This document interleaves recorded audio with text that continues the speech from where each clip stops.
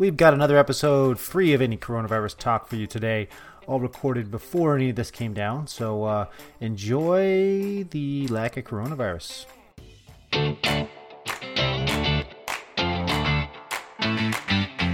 Thank you for listening to the If You Market podcast, brought to you by Mountaintop Data. We are the only podcast that markets the shit out of it. I'm your host, Sky Cassidy, joined by our co-host, Carla Jo Helms. Hi, guys. And today we'll be talking with Jim Tincher of Heart of the Customer about journey mapping. Jim is a journey mapper in chief at Heart of the Customer. Jim's entire career has centered around the customer experience and creating customer loyalty. He's the second person in the world to be certified as a customer experience professional. I'm going to want to know who the first person was. Yeah. And he's an author and a keynote speaker, and we're lucky to have him on today to talk with us about journey mapping. So, Jim, first question off the bat, who's the first person, and is that who you got your certification from? It was not. It was Erin from John Deere. She was the first person there, beat me by, I think, about a week. Back when it was in beta. So, no, I didn't find out who it was till many years later. Did you think you were the first, not know there was any race there? Or what's the story there? And do you guys hate each other to this day? No. She's fabulous. Actually, I wrote a blog post about some of her speaking. She's that good. I didn't know at the time. There were a handful of us in the beta, probably like 20 or 30. And I delayed for a long time. So I was surprised I was second. I thought a lot of people would be ahead of me. Nicole Newton, my co-author, was eighth. And so we were both in that pilot group. So a pretty tight group. I know you taught at Minnesota University. Is that right? University of Minnesota. Yep, Carlson School of Management. Okay. So I thought maybe you gave yourself the certification and invented it. We have created a journey mapping certification. And so, yes, I have given myself that one. Since I wrote the questions, I was able to pass them all. So that's kind of cheating. Yeah. You wrote the test and took it. Excellent. So journey mapping, obviously people have been dealing with customers for a long time and customer experience for a long time. And yet this journey mapping and how things are looked at today seems to be new. How is that? Well, some of the techniques are not new. I mean, I was doing some of this work 10 years ago with a large Fortune 500 company, and going out and talking to customers, bringing my team members out so that they could hear firsthand the voice of the customer. We didn't have the map behind it, but some of these philosophies have been around a long time. In the book Mapping Experiences, Jim Callback talks about some of the early days, where I think around 2000, early pre-generators of the journey map. So the concept's been around for a while. It's gotten big now. Nice. To me, I feel like customer experience and caring about it is a byproduct maybe of capitalism working right. If you go to countries where you don't have effective capitalism, I don't think they really care about the customer experience because you don't have competition. And it seems to really come off of not only competition and competition without corruption, but competition to the extent that a vertical gets commoditized enough where suddenly you have to care about the customer experience because the customer, you can't be the soup Nazi because there's 10 soup Nazis and people are just not going to come to you if you're the jerk that's serving the same product. Well, and there are a lot of monopolies that historically haven't. You can use the example of cable. For a long time didn't because they had monopolies. You can use the example of utilities, even airports, but that's all changed now. Like the DMV does not have great customer service because they have zero competition. Well, they don't, but there are expectations. They are set. And so actually locally, my DMV 3 blocks down, I got in and out in 15 minutes. Are they sloth characters from the from the movie? What was that movie? Maybe Zootopia, something like that. Zootopia, yes. Not that I don't know. I don't have kids. I don't know. But seriously, what is causing this customer mapping, this journey mapping? What's causing it to become so big? Is it because the economy is more and more robust, or has it been that way more than 3 years? Yeah, we're becoming better as humans. Well, I think what it goes back to is kind of the opposite, which is go back to 2008 to 2011. Everybody cut every extra expense. And with the downturn is so bad that everybody's cutting everything. And then coming out of that, organizations started investing more into the customer experience and started seeing better results. Yeah. And some of the firms didn't. I mean, some of them kept that.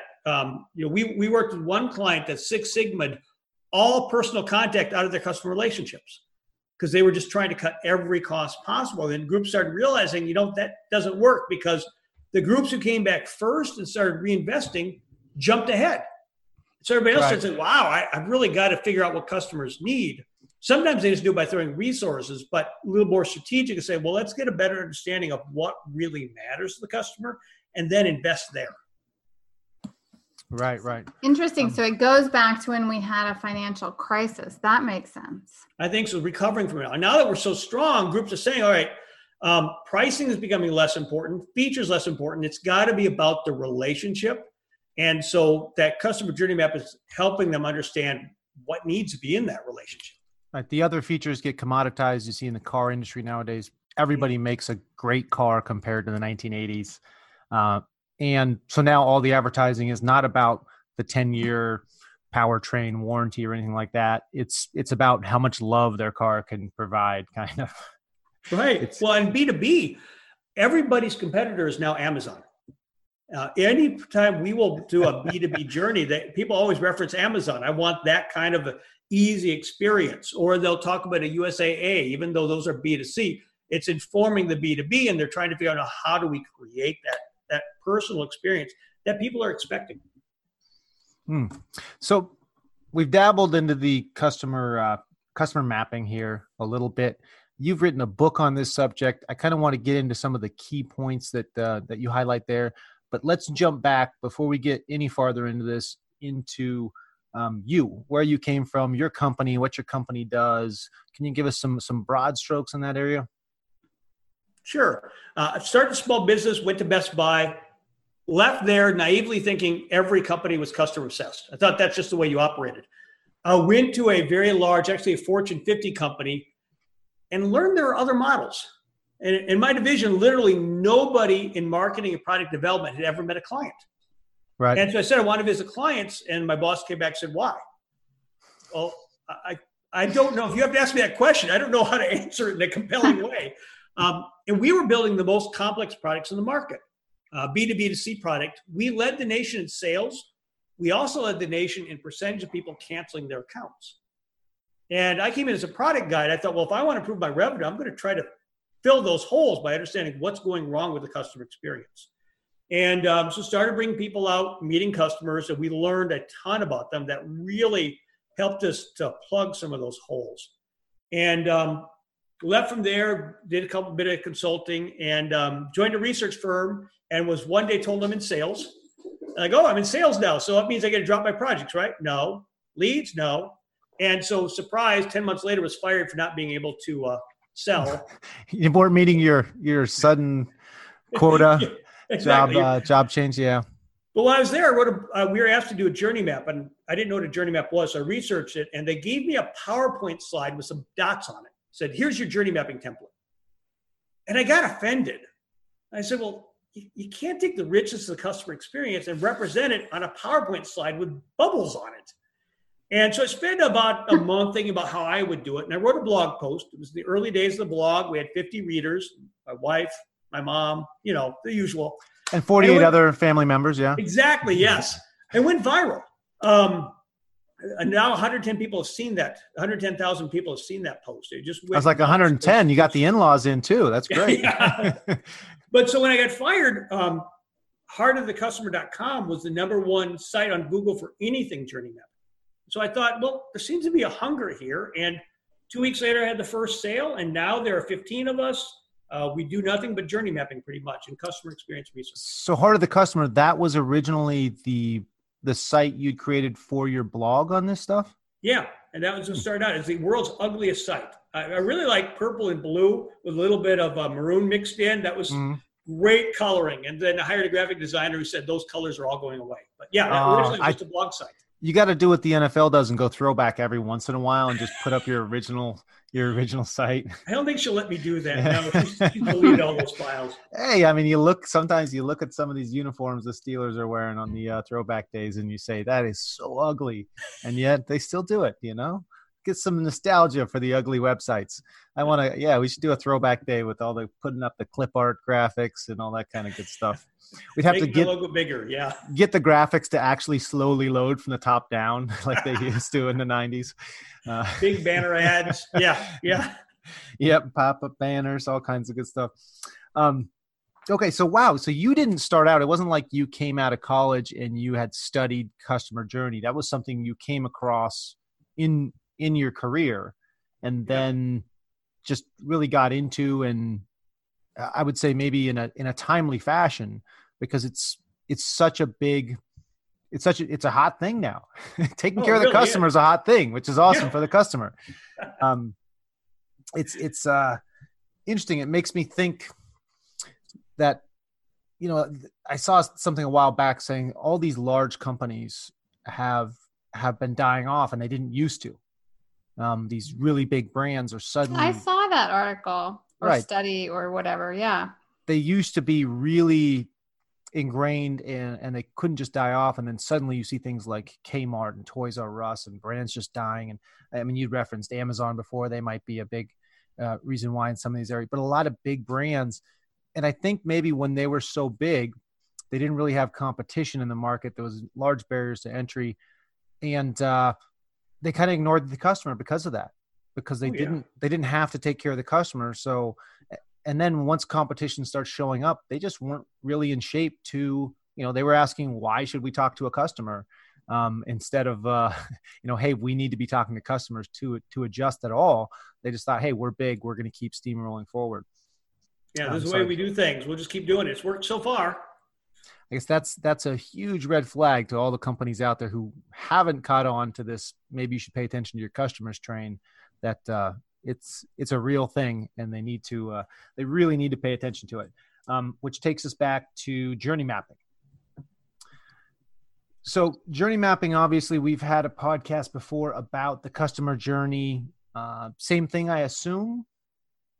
I'm not familiar with that. I mean, the journey mapping, part of the challenge of journey mapping is it means such different things to different people.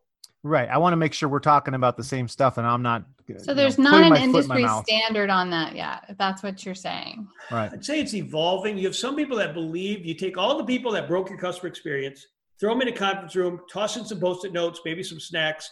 Hey, we've got a customer journey map. We have a new strategy. Here we go.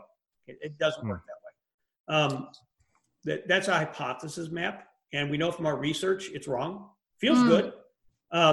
You'll get the steps probably right, but we did some analysis and we found that, because we do that the first step of our phase. I ask you to predict what you're going to find. The average company, when we ask them the 3 most important parts of the customer's journey, they come up with 8.3. It's not that they're bad at math. It's just that they can't agree. They have different ideas what it looks like. Every silo thinks their part of the journey is most important to customers. And then when we actually look at what the customers, not what they told us, but we look at their behavior, look at what's most important in the journey, our clients miss 2/3 of them. Wow. What are the top 3 most important? Well, typically it has to do with trying to find out what's happening at your company. A lot of waiting and lack of transparency. I had a post a couple of weeks ago that Domino's ruined it for everybody. As soon as that pizza tracker showed up, people started wanting, if you can get transparency on when your pizza's going in the oven, why can't somebody else give me transparency on where my chemical shipment is? Why can't I find out where my business loan is in process? And so Amazon followed that up with a lot more transparency for their ordering. And now everybody expects that. And very few people are delivering against it. So I'd say that's the competition part. We had, when my company started back in the early 2000s, we provide data for marketing. And the model back then was you would go to a data company and you would say, I want the manufacturing list, and you would pay for it on a cost per 1,000. And they would give you the manufacturing list and you would do what you would with it. But you had license limitations also. You could send out, you had license for 3 mailers over 6 months or whatever type of licensing you arranged for the data.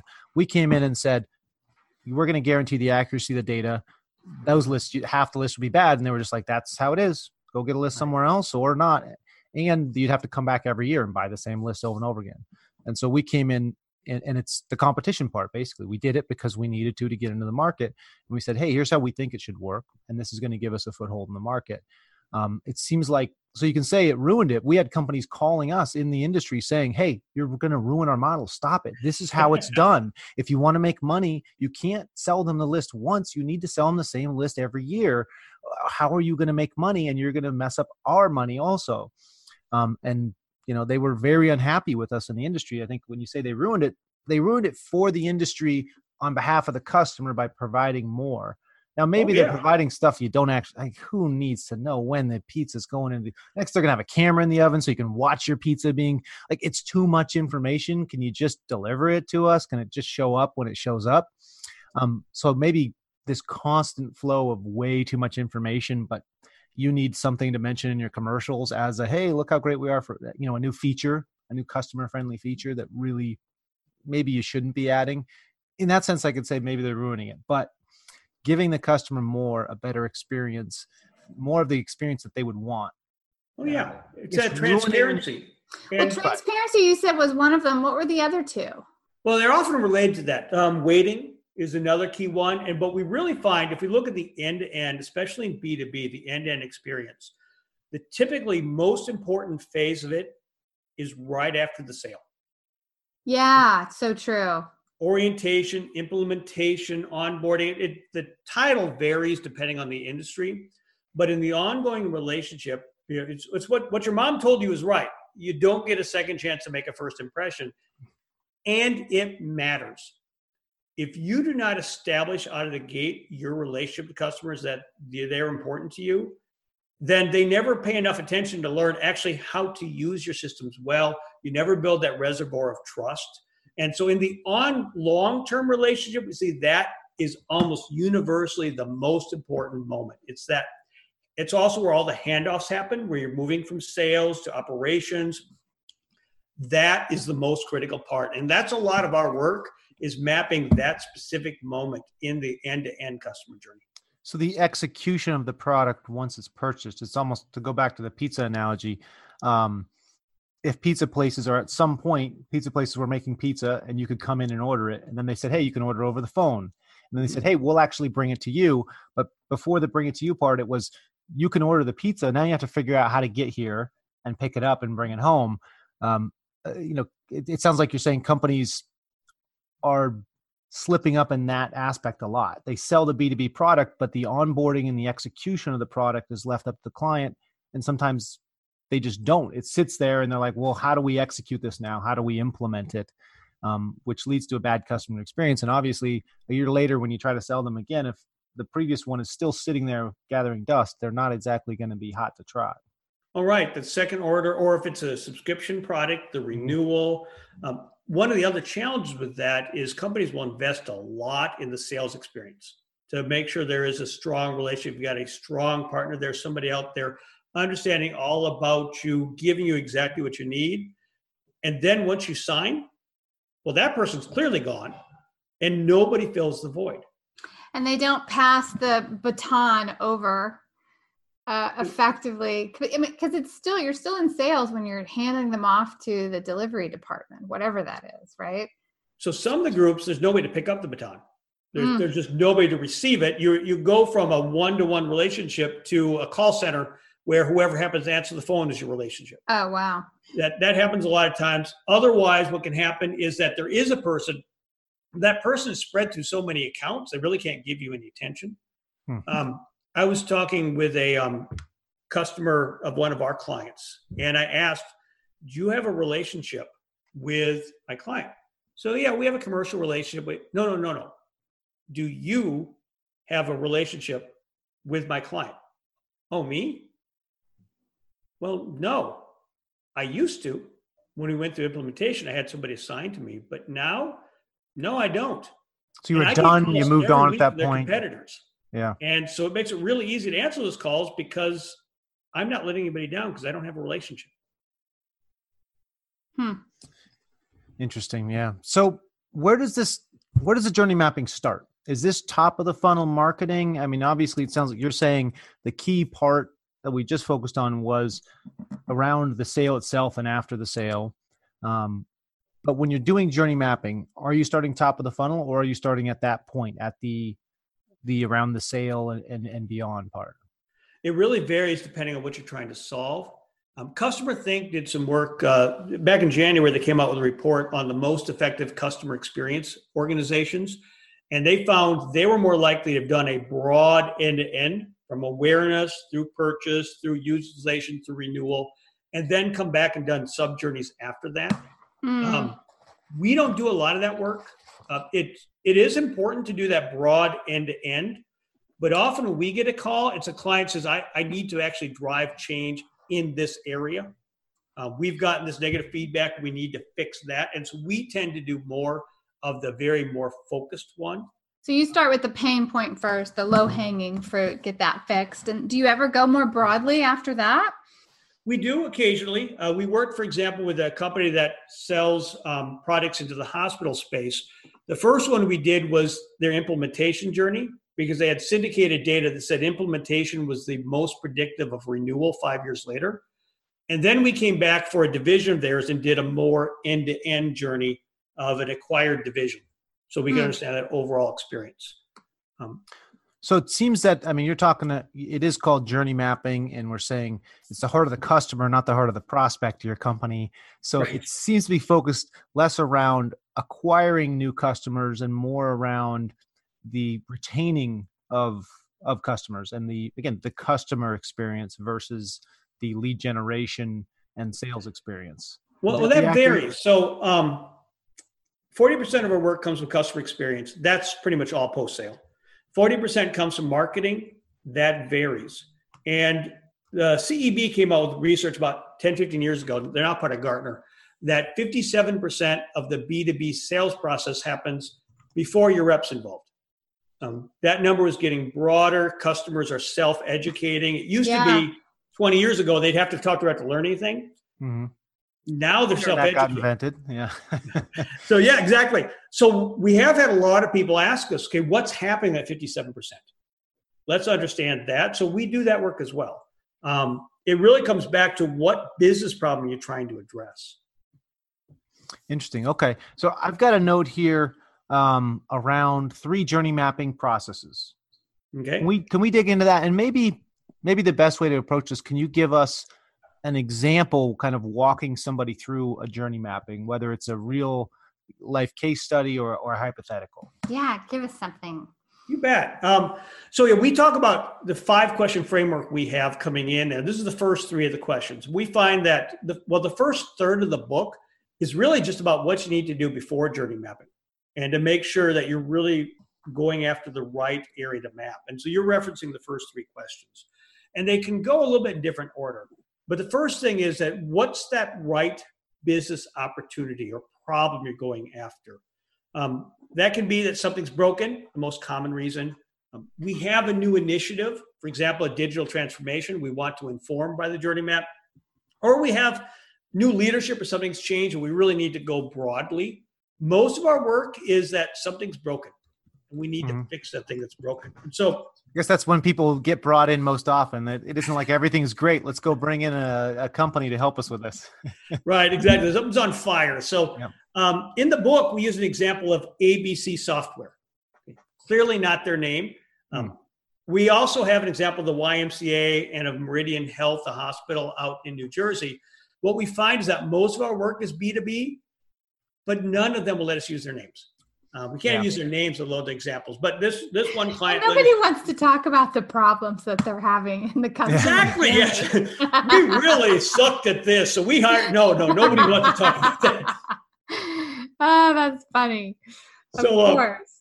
We used ABC Software, and their first problem they did was exactly the one we talked earlier. They said we saw this CEB software, research that said that so much that process is happening before our sales reps involved. So what's happening?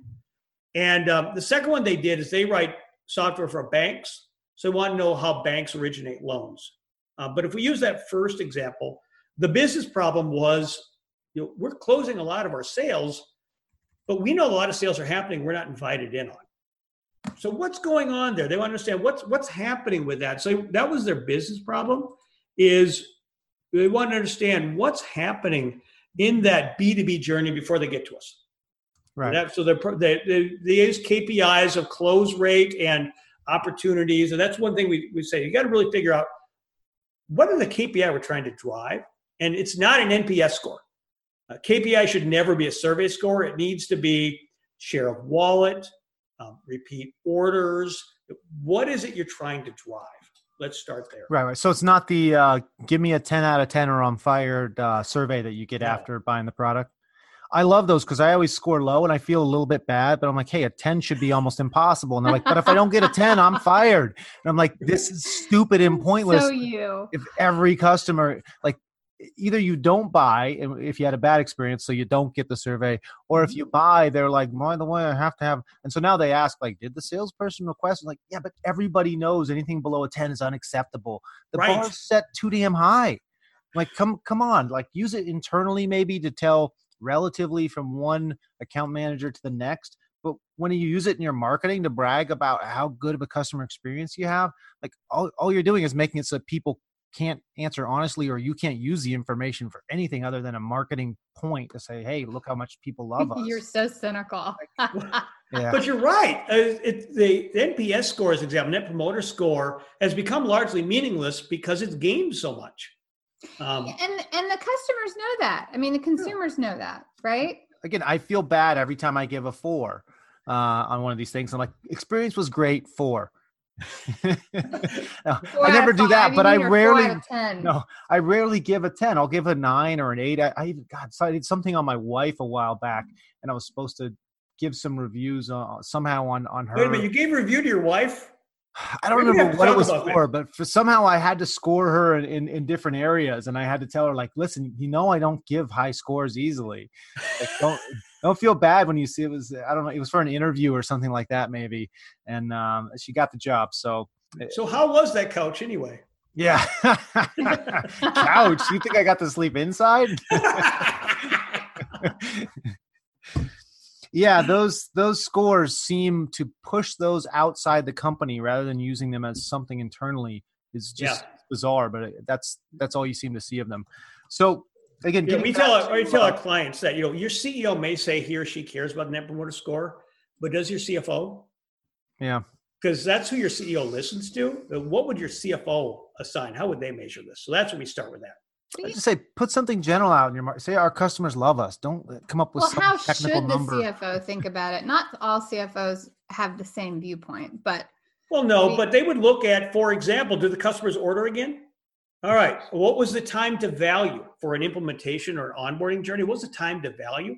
Okay, CFOs don't care about that. I'd say, does the Net Promoter Score start with a $sign? No, then why are we looking at it? Right, exactly. That's what they care about. And if you're not driving that, then we find a lot of customer experience groups are told, don't worry about proving the numbers, we believe in it. And then they get new leadership. And the new leadership never believes in it. And so you've got to be doing it for a reason. Interesting. So the what's the journey part? I've got these 3. What's the journey? What's the problem? What's the customer? What's the journey? I want to nail down. I feel like people are listening and they're like, but I still don't know journey mapping. What exactly does that mean? What's the journey and what's the map part of this? We got to go to break in a couple of minutes. Before we do that, can you nail down for us what we're mapping here with the journey mapping? Well, that flows from the business problem. What's that journey? So for example, we worked with a software firm. So if we go back to this earlier one, that the ABC software, they wanted to know about buying. So they went to understand from a decision to go to a new software product through selection, not implementation, anything else. They just wanted to know that phase. The second project we did with them, which is the how to bank originates commercial loan, we took them out just to follow along from the relationship manager bringing in to sending it back out. What is that process there? So really, where do we want to start? Where do we want to end based on the business problem? And so it can vary. Again, you can do it end to end, but more often you're not going to drive a KPI from that. So you want to go narrower and say, okay, what do we know? And often, I mentioned earlier, implementation is a key one, because if there's a renewal or a repurchase, those are the KPIs we want to understand by looking at how is this implementation or onboarding going. Okay. So I've got a couple things I took down here that I would see, and let me know if I'm in the right path here. I'm looking at when you're looking at the journey mapping for any area in particular that's maybe a problem point, you have your internal logistics. So maybe there's some issue with how they're managing the CRM, what KPIs they're looking at, what fields they're using, what triggers they're using to interact with a customer, that kind of stuff that could potentially be a problem that needs adjustment. And then you have your customer interaction, like the points at which you're touching a customer, you're interacting with them. Is it the, your guy calls them on a Sunday to make sure their kid got to their game on time that you see in commercials for the financial advisor type stuff? Like, when and how are you actually interacting with the customers? I think you'd mentioned, companies that they made the sale and then they were done. Like maybe the customer walks back into our store and buys something, and maybe they don't, but we're done. The sale's over. So it's making sure that you're maintaining that customer interaction. And then the third thing I got from this is the customer expectations. Not just saying, hey, our logistics are set up for us to track what we need to track and have the information we need to have and have it passed off properly. And then, yes, we're reaching out and interacting with the customer, but then maybe the mapping part of it is we're interacting with them in the way that they would want to be interacted with. Or how do you measure that? At the times they need. Is that all about doing surveys of the customers and, like you said, going out and talking to them? Yeah, not surveys. I mean, surveys can be part of that, but it's a conversation. An experience is a personal conversation. And so what we do is we will then take members of the team. And in a B2B firm, typically 90% of your employees have never met a customer in person. And so we'll take them out, the team, and meet customers. How prevalent is that across the whole B2B industry? That's pretty common. Really? Yeah, you've got a lot of people in product, you've got a lot of people in IT, you've got all these different places that never talk to customers, at least not at their site or in person. They may occasionally have a phone call, but what we find is that visiting the customer on site will drive more change than any report. Got it. Interesting. So do you have to, for instance, our company, we're all outbound. We don't visit customers on site unless we happen to be, going through the area and say, hey, here's a good customer. Let's stop in and say hi. We don't have outside salespeople. Everything's inside. We do phone and email, and that's how the interactions are done. It's not a product that has to be presented or displayed in person, that kind of stuff. So we may see customers at a trade show. That's kind of our interaction. Do you really need to have the in-person, or can it be done over the phone? No, you have to be there in person for a couple of reasons. One is that you'll pay a lot more attention. You're out there. Second of all, your customer is no longer in an artificial environment. They're right there, and they can take you on a tour. They can show you what's happening. Third, you can talk to multiple customers back to back to back at that same, multiple people at that customer right there. Fourth, we record it so you can bring it back. But what we find is a very different level of change when you're actually at the customer site. So that's, for us, that's a non-negotiable. We need to be at your customer site. We'll do some web-based interviews as well to fill it out, but we need to get your people out, and you will learn new things by being out there in person. So seeing them face to face and then just being in their space also makes a big difference. Absolutely. Okay, excellent. We're going to take a really quick break. When I come back, something to think about here, Jim. I am going to ask you if there's standard questions to ask when you meet them in person. Is it just all over the place depending on the situation with that client, or are there standard things that you really need to know in any given situation from clients? So keep that in mind. Jim Titcher, he is the this part will get edited out. This is blooper reel. The journey mapper in chief at Heart of the Customer, and we'll be right back after the break. Is your data company ignoring and gouging you, or gouging and ignoring you? Those are the main reasons our customers move from the previous list provider to Mountaintop Data's Top Data Search platform. What's Top Data Search? Well, with Top Data Search, you can search our database of 20 million plus business contacts and download lists with complete contact information. It's a convenient tool for both sales and marketing departments to get accurate lists. It's free to have an account. There's no annual contracts, no seat fees. Top Data Search is just easy access to accurate data. And when you reach out to us with questions, we actually give you answers. Visit topdatasearch.com and sign up for a free account with the coupon code IYM300 and get 300 free credits. Or if you're just curious, go to topdatasearch.com and run some searches on our open search tool. No account needed. by clicking the Search Now button. That's at topdatasearch.com. Okay, we are back. You're listening to the Iffy Market Podcast. We have Jim Tincher here with us, the Journey Mapper in Chief at Heart of the Customer. We're talking about journey mapping. Jim, before the break, I asked you, are there standard questions when you're meeting these customers in person? Are there standard questions, or is it really something that's bespoke for each customer meeting? Well, it's built around what is that business problem, journey, and customer that we're going after to understand it more. And we will do a hypothesis mapping session where we ask you to predict what we're going to find, and we'll validate some of that. But one question I really like we use with a lot of our projects is, when you think of our client, what 3 words come to mind? We find that's really powerful because what our clients think their customers will say about them is almost always different from what they actually say. And being able to have that on video and just do a stream of customers talking about what words describe you is really powerful. Wow. So you say on video, are you wearing like a police camera type setup, or do you sit them down like an FBI interview and put the bright lights on over their head and everything? No. We just bring in standard consumer electronics we get at Best Buy and use that. We'll give them a nice microphone. But our clients are always nervous about it. But their customers are fine. Yep. Especially once we explain that being on video creates a lot more impact at the client site. They almost always agree. Over 95% will agree. We've had doctors, we've had lawyers, all kinds of people who all bankers, all agree to be interviewed on tape because they know it'll have more impact. Got it. Interesting. So I guess when you put them on tape, is there some sort of form that they need to sign? Oh, yeah. Or that you sign for them saying either we will or won't use this? We do or don't have the rights to publish it internationally and all that kind of stuff? Well, we tell them it won't be used for marketing, only be used for reporting. And we do tell them actually it's confidential at the beginning, which confuses them with the big video camera in their face.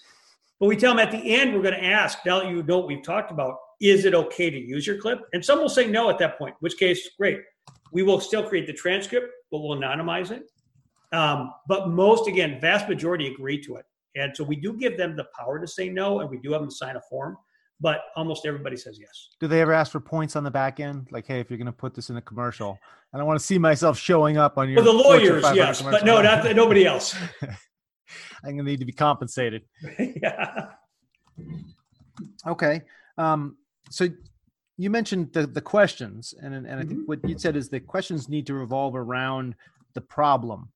And I believe you're saying that's the problem that you're having as a company, not your customer's problem, but the problem that you've identified in your sales and marketing cycle, kind of in your customer retention.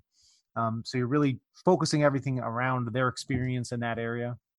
Yeah. For example, we go back to another software firm, not ABC Software, another one. Their problem was retention. It was a licensed product every year or every 2 years. And they knew the implementation was a big predictor.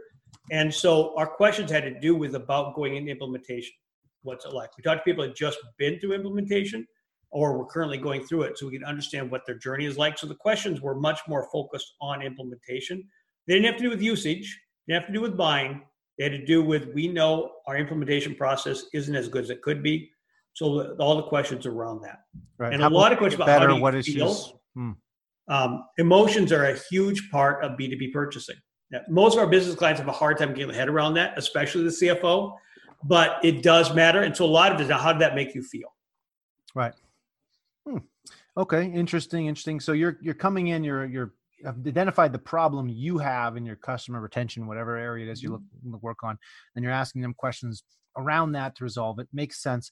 You mentioned specific customers also. How do you identify which customers that you should talk to? Are they customers that are in a particular process at the moment, have already gone through that process? Do you just grab them at random out of a hat? Well, it comes back to, again, it all starts with that. What's the challenge we're having? So in the case of implementation, let's say we have an undifferentiated implementation journey. We know that. So that's the business problem. The journey clearly is then implementation. And then we'll say, okay, so is it everybody goes to implementation? Is it a specific product line? We have one client that said, we have 5 products that go through acquisition. All 5 are implemented differently. And since the same customer buys all 5, it can drive them nuts. So we talk to people who've been through each one of those. But you wouldn't want to talk to somebody implemented 2 years ago. They'll give you answers, but those answers are so biased because it's been so long. You really want to get to somebody who's just recently been through it so that it's still real. The feelings are fresh. Exactly. Right, exactly. Right. Still the scars. That's who you want to talk to. Okay. So you figured out what companies you want to be talking to. You need to get feedback from so you can work on this journey mapping and fix the problem you have. Then the next big question I would have is, who do you reach out to at those companies? Is it the contact you're selling to? Is it someone else in the company? And how do you reach out to them? How do you you say, hey, can I come and talk to you? I have some questions. Is there a way to get them to say, yes, come and talk to me without thinking you're going to come and try to twist their arm to sell them? Yeah. Do you offer them a Starbucks card? Like, how do you get them to interact with you? It might be a team of people, because whoever you sold to may not be the point person, right? Right. We'll typically visit 3 to 5 people at the client. It depends. We've done all day. We've done 1 or 2. It depends what we're looking at. But it's usually a team of people. Right? There's the economic buyer. And the economic buyer often isn't the user. So we want to understand the economic buyer, but we also want to understand those who are commonly working with you. And so we want to identify the profiles. The jobs will vary. The titles vary, but we understand the profile. And I can tell you, if I call them and try to do it, it'll never work. Really? They don't know me. Yeah. I wish everybody knew me. That doesn't happen. So you get LeBron James to do it? Like you get a celebrity to come on and say, hey. This is Dwayne "The Rock" Johnson calling, asking you to do an interview. We haven't tried that one. Maybe we should try that. Or at least somebody that can do it in impersonation, You didn't think I did that well? Yeah. No, that was fine. But you get a Barack Obama impersonator to call him up and show up, and then maybe they're more likely to want to have the meeting. No, we talked to whoever has a relationship with them is the one who sets it up. But that person's not invited to the interview. Because if that person's in the interview, they'll never say anything bad about that person. But they need to be there to set it up. And then we'll bring in somebody from their client to be part of that, to hear the stories. We lead the interview, they're there, but we do need somebody at our client who knows their client to set it up. How do you motivate and incentivize the client to want, because this seems like a lot of work for just because you asked? We don't pay them. We don't. B2C, we'll give gift cards. We'll give $50, $100, whatever. B2B, there are so few clients, most people have, so few B2B clients. Those clients know that by talking with you, they'll have impact.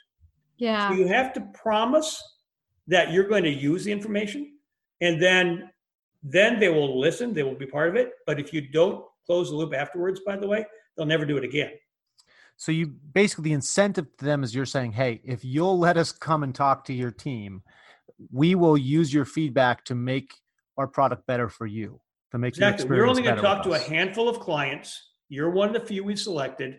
Will you give us input? We find that basically 1 out of every 4 or 5 will say yes. It's not everybody.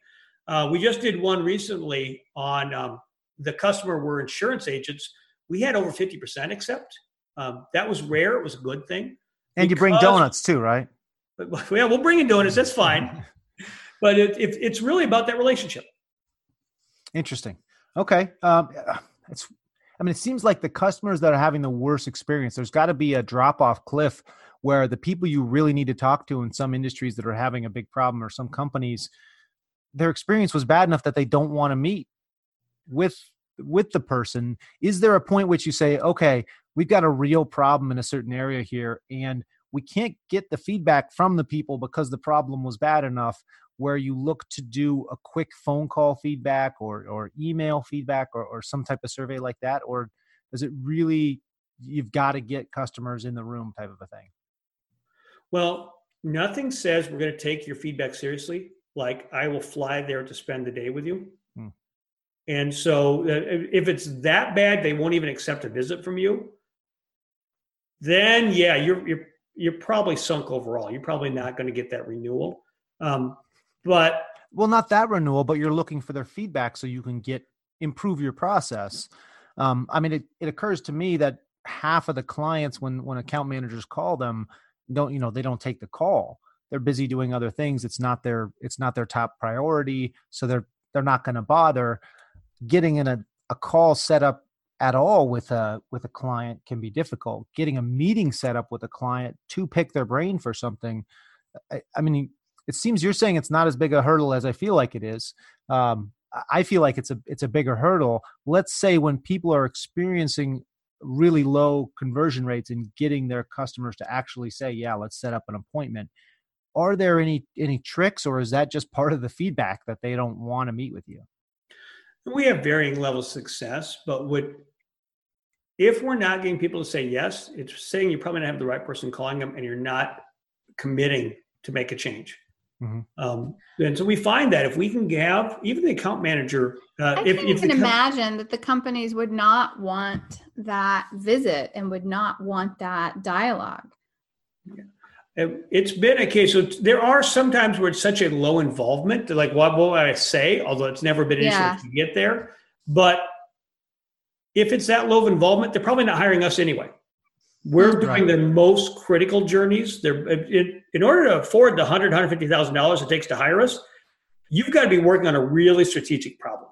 Right. So we're looking at mid to large size companies that are doing this process, at least with a company like you. Maybe smaller companies are doing it on a smaller scale themselves. And then the product itself probably has to be a fairly important product to the client. If it's just a widget on the side, again, they're not going to want to take the time, because they signed up for some small plugin or something like that to meet with your company. It's got to be more like, hey, you're the CRM within their whole company. Or exactly. If they're not spending enough with you, they're not going to care to meet with you, I guess. And that's exactly right. And yeah, they're not. If they're spending $1,000 with you, it's not going to be worth it to in a year. Not going to be worth it to spend time with you. But if it's much more strategic, then they're going to. Right. And then the improvements that you'll make also have a much larger impact for them too. Exactly. That's what it's all about. So this is almost like a post or after the fact beta test group you're looking to put people in, saying like, hey, you're going to be one of a handful of people that gets influence on our product. We're not in beta mode, but we're going to, we're always making adjustments, and we want you to have input on that adjustment. Exactly. Adjustment of the product. Excellent. One last thing I want to touch on as we get to the end here. You have 3 journey mapping processes. What's the journey? I mentioned these earlier. What's the problem? And what's the customer? Why does the customer come last in those 3? Well, and there's actually 5 total. What's the right approach, and who's who's on the team? The order has nothing to do with importance. It's simply being that you start with what's going to make the most impact. So you look at that business problem, it's most going to do that. From that flows, what's the journey? And then which customers are most impacted by this? It just naturally flows from the other 2. So once you've identified our problem is how do people buy this compliance software? And then the journey is the actual purchase process. All right, now once we know that, let's look at who are the most important customers to talk to. And so in that case, you might, if you start with the customer, you might say, okay, we want to talk to XYZ company. But then you realize they aren't the best fit for what we're trying to learn. Right. So then you come back and say, okay, now that we know what we're trying to do, now let's look in depth at which customers are going to be the most important ones to talk to. And we find if we start with the customer, with trying to identify the customers first, it gets really messy.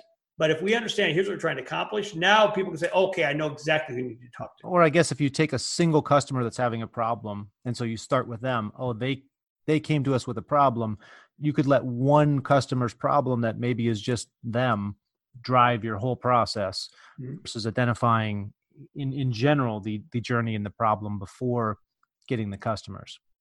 We have done single customer journeys before. This would be a massive customer with many different sites, but we have done that before as well. So in that case, they actually did start with the customer and then flow back. It can happen. Any of these 3 questions, the right business problem, the right journey, the right customer, can be answered in any order. It's just that we found this is typically the most common way it's done. Fantastic. Anything that I've missed here? Anything that you want to throw on top, Jim, before we sign off here? Sure. Just really quickly, the actually most important item. So we did some research a couple of years ago. I should have led with this. Now we're getting to the most important item. Yes. And so I'm a journey mapping geek. My license plate is JRNYMAP. And we did the survey. I just automatically thought that everybody's journey map is successful. But we asked the question anyway. We found that 2/3 of the time, people said the journey maps were not successful. We asked why.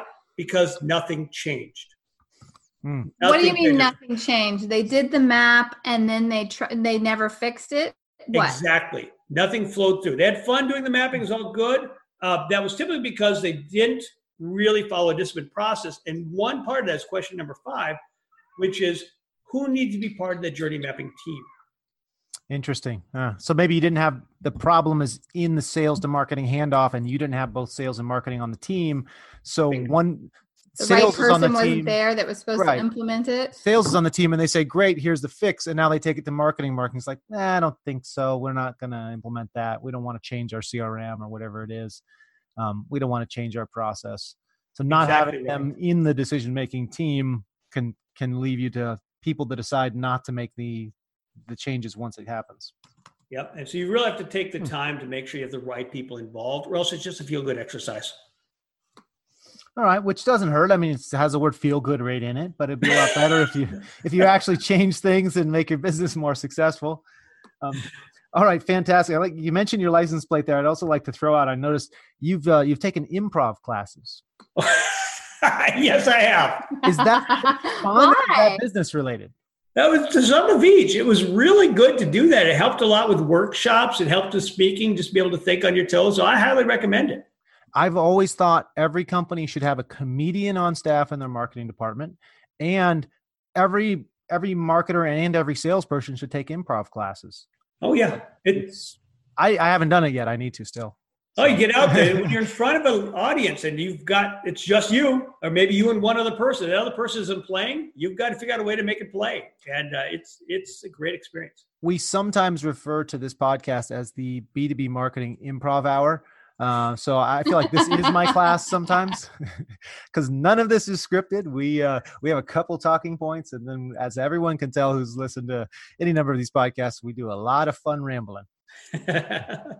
But you don't have an edit, or you do have an edit in your situation. So that's I'm sure there's a spot or two in this episode that might get edited out when I completely stumble over your name and your title and your company and everything. You needed a Snickers. It's like something happened. You needed a Snickers. So Jim, we have reached the end here. A couple things. You have a book on journey mapping. Can you plug that for us? Let people know where they can find it. Sure. It's How Hard Is It to Be Your Customer? Using Journey Mapping to Drive Customer-Focused Change. It's available on Amazon as well as through Paramount Publishing. And those are the two main distribution sites. I wrote a competing book called Genghis Khan's Customer Experience Plan. Somehow less successful in the customer experience side, though. I mean, you can dominate, but you got to break a couple laws. Okay, and then you can find Jim online on LinkedIn, of course. You can find his company, heartofthecustomer.com. And anywhere else where people can come find you, maybe on Twitter, Jim? Twitter, Jim Tincher, or HOC Journey Maps is the handle for the company. And Tincher is TINCHER. That's correct. Go ahead and connect with me on LinkedIn. I'd love to talk to you. Fantastic. And thank you for everybody listening. You've been listening to the If You Market podcast. Please share us on social media. Give us a good review on iTunes. Tell a friend. Do one of those three things is all we ask. And on behalf of Carla Jo Helms and the If You Market team and Jim Tincher of Heart of the Customer. Here I go again, stumbling over my tongue. Thank you for listening to the If You Market podcast, where we believe if you market the shit out of it with journey mapping, they will come.